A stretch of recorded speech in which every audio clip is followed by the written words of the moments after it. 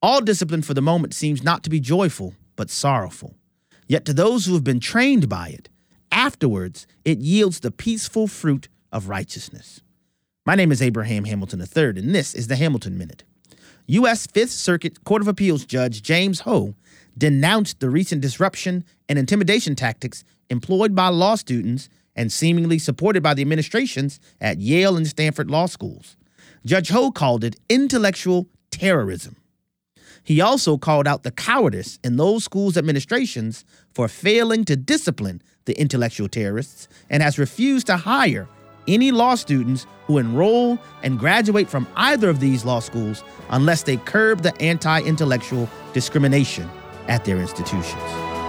Listen each weekday from 5 to 6 p.m. Central for the Hamilton Corner with Abraham Hamilton III, public policy analyst for the American Family Association.